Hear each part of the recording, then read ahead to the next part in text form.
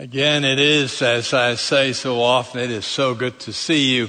And I want you to be aware also of the church worship guide. It may be that you see, I get this, and I see the flow of what's going on. But there are so many things in that would help you to read and just to notice. And one of the things would be that you saw that on the little area we have for prayer, that we haven't filled that out. It's not like we don't have enough to pray for. It's because we want to make sure there's room for anything in particular that you think, I need to remember to pray for that. And if you can't think of anything, let me just tell you, this week that comes will be the first full week of school. And we have so many educators here and students and others. And I hope you would make that a special time of prayer every day as we go forward here. Also, there's a rather small opening for you to write in on some comments on the sermon, and that's particularly done that way so that you would think, I need to write down not all kinds of notes, although today I may want to ask you to do some of that because we're going to deal with some very central issues of the Christian faith. In fact, this will be the very center of what Jesus' teaching was all about. But it's primarily a place for you to write down what God reminds you of, or what He tells you maybe for the first time that you don't remember when God speaks. So if you have your Bibles, if you would turn, I'll read from there in just a few minutes to Luke chapter 6. You know, we're in this major theme of together, life together, and we are asking all these questions. We're looking at this from all different kind of angles. The last while we've been kind of in the Gospel of Luke. And we're recognizing that when we're talking about the kingdom of God or life together in the church, that is in God's community, what we're looking at is some place that is alternative to what we see around us. It's a place where life looks different, where togetherness looks different, where forgiveness looks different, where grace looks different, where love looks different. Everything is different in a community that is shaped by Christ. And so today we come to one of the most central passages that we have in the teaching of Jesus. In Matthew, some of that same teaching is framed differently. Most likely Jesus was somewhat speaking some of these same central issues in different kind of context. Here he is on a plain. There he was on a mountain. We call that the Sermon on the Mount. Here, the Sermon on the Plain, if you will. But let me begin by just observing a little bit. We are often told, we live certainly under the conviction very often, that human life, all the way through, is about carrying our past and learning how to deal with our past. In fact, it is kind of commonly accepted simply that most of our traumas as human beings, most of the kind of conflicts we engage ourselves in, personally and otherwise, most of the kind of demons that individuals are fighting and on, have their root or find their origin in the various kinds of events that had happened during our life, maybe especially through childhood, events that have kind of shaped the way we think and the way we experience things. Whether that comes consciously or subconsciously, they have latched themselves into our very being. And although a lot of new research have been kind of reopened and reinvestigated, where they look at the relationship between heredity and environment, or between nature and nurture, as you may say that, and a new kind of investigation into what is called epigenetics, which has to do with the relationship between nature, the genetics, if you will, and the environment or our nurture. Although that has happened, still the great and significant focus, I guess, is still and remains on our engagement with the past. Well, the text that we look at would take a look at that and change that. Jesus is changing that. And we are so involved in the other way of thinking that even when we talk about history, we do history so that we can learn from the mistakes made then that we don't repeat them now. When we get to the biblical focus, it is not so much, at least not exclusively on the past. It is primarily on the future. And it goes all the way back. If you go to Abraham, who came from this pagan place called Ur in Chaldea, he was called out to that new promised land that God had called him. When you look at Israel, who were in Egypt, they were promised a new land, and they were taken out through difficulty through the desert, but into the promised land. If you look at a prophet like Isaiah, for example, much of what's going on in his whole historical kind of environment, he's talking about the time that comes when land shall lie with leopards in peace. And when you get to the New Testament, of course, all of it is focused on what we in kind of fancy language called eschatology, or the end time. The end times which began at the incarnation of Jesus and which will end at his return. And so, when we get to Luke, he's asking us to listen to Jesus right here as he speaks. And he's highlighting that in the biblical way of thinking, it's no longer primarily the past that should shape our present, as much as it should be the future and the promise that God gives that should shape our present. Will you read with me from chapter 6 and verse 17? It'll be on the screen if you're at home, if you have a Bible here, if you have it right here. We talked last time about him being with the disciples and calling the disciples. And then here, after coming down with them, he stood on a level place with a large crowd of his disciples and a great number of people from all Judea and Jerusalem and from the seacoast of Tyre and Sidon. They came to hear him and to be healed of their diseases, and those tormented by unclean spirits were made well. The whole crowd was trying to touch him because power was coming out from him and healing them all. Then looking up at his disciples, he said, "Blessed are you who are poor, because the kingdom of God is yours. Blessed are you who are now hungry, because you will be filled. Blessed are you who weep now, because you will laugh. Blessed are you when people hate you, when they exclude you, insult you, and slander your name as evil because of the Son of Man. Rejoice in that day and leap for joy.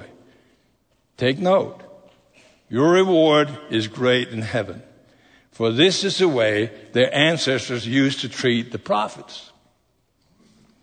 But woe to you who are rich, for you have received your comfort. Woe to you who are full now, for you will be hungry.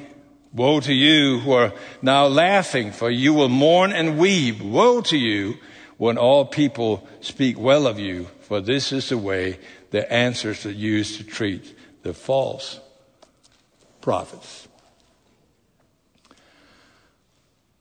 Would you look at the text again and just notice how this whole scene is set up?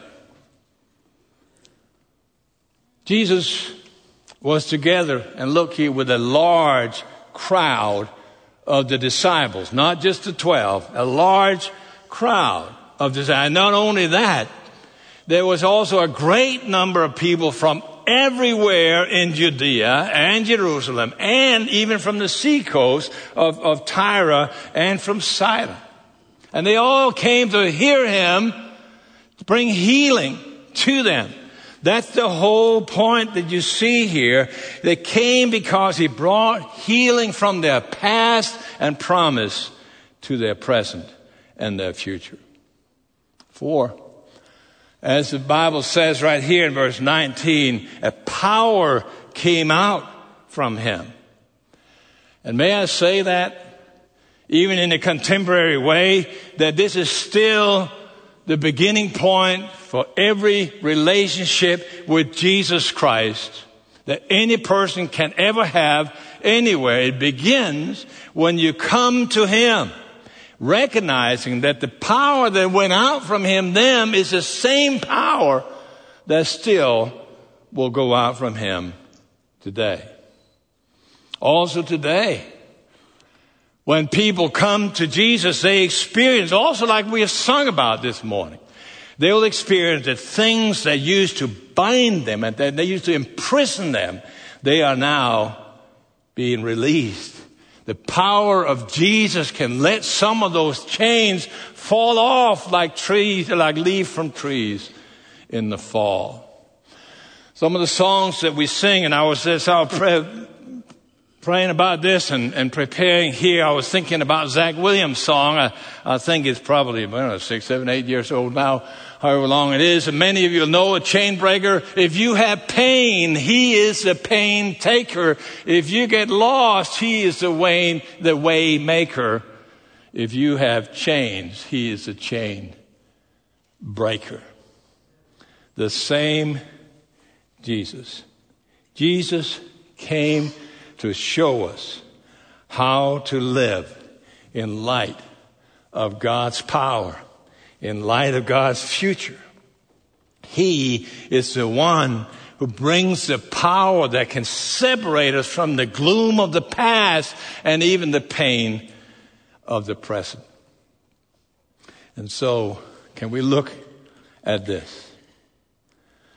If we all desire to find that kind of relief, that kind of newness of life, that is exactly what we find in this, what is usually considered the central piece of Jesus' teaching. Look what is going on here when he speaks. And again, if you look up at the text, you'll notice here who he's speaking to. We just had that description of a huge crowd, and then it says, then he turns to his disciples. A large crowd, not just the 12. That is, everyone whose life is shaped by their faith in him. Those that are his. And so, here it comes. As you look at this, he says, blessed are those who are poor, for the kingdom of God is yours. Blessed are you, and you're now hungry because you will be filled. Blessed are you who weep now because you will laugh. Now, don't take that as a statement of general truth that those who really want to serve God, those who are truly his, there's something specifically blessed about being poor, blessed about being hungry, or blessed about being sad. That's not what he is saying. In fact, he's saying the exact opposite. He's saying the exact opposite of this. He says, listen up, you who belong to me. Those of you who are allowing your faith in me to shape your whole life. He said, even if and when you are poor, even if and when you are hungry, even if and when you're sad, don't let that define your life. That's what's going on right here. The kingdom of God is yours. Even if you're hungry now, you know that will not last. A day will come where everything will be different. A day will come when poverty is going to be turned into riches, where hunger will be replaced by satisfying food, where sadness is replaced by joy. It's already here. Jesus preached and said, the kingdom of God has come near. Now, it doesn't feel all in all yet, but it has come near.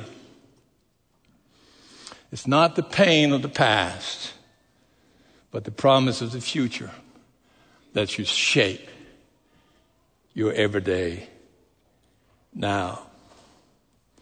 It is that certainty that we know what will come that he will send back from the future to us like waves or even streams, if you will, of power into this day. You are to even rejoice, leap with joy, even when people hate you and they reject you because of my name, Jesus says. Because you just know that the day will come. Indeed, it's already here, not in its fullness, but it has begun, and you can be part of that in the kingdom of God, where the future will reverberate back in and give healing to your presence. This is what we see. And you're thinking, yeah, I don't know. And I understand. You want a concrete biblical example, just think of Peter. He comes to Jesus, and Jesus says, you are Simon, the son of Jonah. That is, this is your whole past. This is what has shaped you. Everything you've gone on, that makes you Simon, the son of Jonah. But you will be Peter. Everything will change. Even the testimony flowing from your life will be the rock upon which I will build my kingdom. This changes everything. Did that make him perfect? No, not at all. He messed up. Even at the most critical moment. At that point of Jesus' trial, Peter rejects Jesus 3 times even. And you thought Jesus is going to be done with this dude. No. When Jesus rises from the dead and he comes, he said, Peter, do you love me? And Peter says, yes, you know I do, Lord. And he points to the future again and he says, watch my sheep. Feed my sheep. Not lingering in the past, but talking about how he can be used in the future. Are you hearing this? This will transform everything. We talk so much about the gospel, we do all these things, and we miss where the power is. And this should give an enormous amount of release and just a sense of freedom, a liberation here.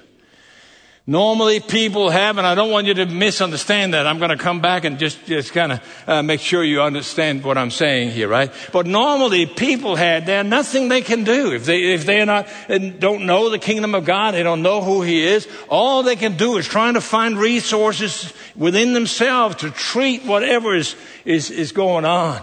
Maybe they can find a psychologist or a psychiatrist who can help them kind of find back to that moment in time that really messed it up and then have them rethink that and rework that. And inside their own resources, maybe find some kind of release. And don't mishear me. I'm not saying that it's bad to find help and to seek help to get a grip on your past and on your emotions. That's a good thing. Don't misunderstand that. But for the Christian, the greatest help never comes from the past. It always comes from God's promise of the future. The power that belongs to the future when God's kingdom is coming and infiltrating all of us in full is already here. Just not in full. You don't feel liberated, I don't know what will. Go back. Read this again. Luke chapter 6. Read Matthew chapter 5, 6, and 7. You'll see the same theme. Anything really in the gospel comes from there. This is the center of the gospel message, if you will. God's Spirit. That's what that's all about. That's what it's about when we talk about the life that Jesus Christ has given us. He came to show us or to tell us that the kingdom of God has come near. That's the point. You can trust what he says. And notice what is there again and again, right? The rock, that the builders rejected has become the cornerstone. You hearing this? How often is it that we just make Jesus one of the stones in the building? There are many stones. One of them is Jesus, instead of the cornerstone. And when he's not the cornerstone, little difference is made from the power that could be reverberating back from the future into your life. So that's what we see. A believer, personal believer, if you will, is connected to the power that comes from Jesus right here in verse 19. They came because a power came out from him. A power that can break the chains that binds each of us at the moment. If you read the Psalms like I do, it's just part of almost daily ritual. When you can't find words to express what you want to express to God, read a psalm. Go to the 107th of the Psalms and just read what David is saying here. He brought them out, talking about Israel, out of darkness and gloom and broke their chains apart. And you say, how do we miss this? How is it possible that we sometimes have not really seen that? I've spoken to a lot of people who have been Christian for years and said, I don't know that I ever saw this, and said, how do we miss that? Well, I think we have missed it because we have missed the gospel itself. We have turned it into a question of personal salvation. It's about getting out of hell in the afterlife. It's me, God, and, I'm rescued, I'm good in the afterlife. And we have treated the gospel of Jesus in a way where his life didn't really matter all that much. Only his death mattered. You're holding on with me? This is where you might want to take some notes. This is kind of a Jesus theology 101, if you will. It's kind of a New Testament center, if you will. You ask the question, how do we get to that where we only talk about his death and resurrection and not his life really much? Well, it might come from, it's hard to kind of always decipher exactly when that started, but there's a good reason, a good chance at least, in the very, very earliest church, there were heresy coming up where people were denying the divinity of Christ, and to counter that, they made a summary of the most important things that spoke to that matter of the divinity of Jesus. And it's an apostolic confession, and it goes like this: I believe in God the Father, the creator of heaven and earth, and his Son Jesus Christ, who was conceived by the Spirit, was born under Mary, and persecuted under Pilate. Yes? Nothing about his life. And that was good for that. But we lose the power of him coming to show us how to live in light of God's kingdom, that it is already here. Don't miss this, friends. I know I became technical here for a moment, but this is so important in a time when we struggle more than I think, at least in my lifetime, we have been aware of in terms of all kind of mental issues and traumas. So the contrast here, if you come back to the text, the last few verses, and I'm going to round up with that, is somewhat stark and not all that pleasant, really. Woe to you who are rich now. Woe to you who are full now. Woe to you who are laughing now, because that's going to come to an end. Again, let me say what I said before. Jesus is not saying that there's something inherently bad about being rich or about being full or about being joyful. To the contrary, he's turning it right around. And he said, woe unto you if you think that just because things are well now, that's going to be everlasting. I meet people all the time, And I'm sure you do too. If you ever share your faith, you'll meet people who say, I don't know what it is that I need to have my life transformed from. What is Jesus going to transform my life for? Things are good. I don't want anything to really change. And we should all wish that for people. We really should. I hope every person will be able to say that. But what Jesus is saying here is, woe unto you if you think that is all that matters. That you're just fortunate that things have gone your way, so to speak. That the result of your life is just because of your own resources, that you have just been able to do things better than maybe some others. What he's really saying, if your experience of the present is all you have, you're woefully deficient in your thinking. He says, when the joy that you know stops at personal enjoyment, when the satisfaction is reduced to doing well and being well taken care of, when your wealth is counted in dollars and net worth, woe unto you. As I've said before, most of the things that really count cannot be counted.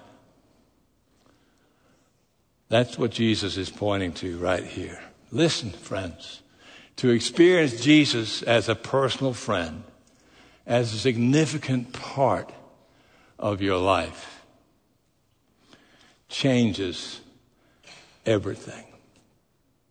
The good you experience now will be transformed to something that is not just momentary or temporary, but everlasting. Your priorities have changed. Your purpose has changed. You see things in new light. Your levels of true life, true riches, true satisfaction, genuine joy will be forever changed. Given new depth, new height, new width. Everything is changed. Remember that old song? Some of you are old enough to remember someone called Andrew Crouch, one of my favorite gospel singers. He used to sing a song that said, I didn't know it could be until it happened to me. Takes care of skepticism right there. I didn't know it could be until it actually happened to me. The chain that binds us, struggles that we have, the healing for that, Jesus says, comes as you don't look to the past, but you look to God's promise of the future and let the power of Christ reverberate back from that kingdom of God that will be here in full begins to take root and hold of the very way you think, even now. I hope that didn't sound too much just like a lecture, friends. Biblical, central teaching of Jesus. If we grasp that, everything will change. You know, songs about chain breaking and pain taking and way making moves from being just a song into have real concrete change in the way we think and in the way we experience life. So I want to invite you this morning to come to God and say, God, I understand that your Son Jesus Christ came to preach. The kingdom of God has come near. And I want these promises of the future to be reverberating back into my life. Change the way I think. Liberate me from the chains and the pains of the past and the present. And set me in this new light. That, friends, will change everything. That's a word to the church as well. Not just to individuals. Let's look at the promises for the future and not to the pain of the past. Can we stand, friends? We're going to be someone here to help you pray. You may want to grab a spouse or a friend or someone just sitting next to you and say, will you walk down with me and pray? There will be some here that just need to give their lives to Christ for the first time. Just rededicate once again. Or if you say, hey, I don't know of a fellowship where I can be encouraged in this new way of thinking, so to speak, come join us. We'll love to walk with you in your walk with Christ. There's going to be a table outside the same way. Also, if you feel like I don't know how to come forward, I'm new, I don't know anything about this, there'll be a table out there. So start here, just walk over there, and they will help you, talk to you about the church, talk to you about Christ, whatever your question is. Father, will you pour out your Spirit upon each of us and all of us? There are some who struggle with deep pain, just sorrow, grief. Others that have been just done wrong. People who carry scars that are just hard to find healing for. Or people who are just joyful, but they lost perspective. Would you, with your power, speak? Break the chains. Bring us back to the way when we get lost. We ask this in your powerful name, O Lord. Even now. Amen.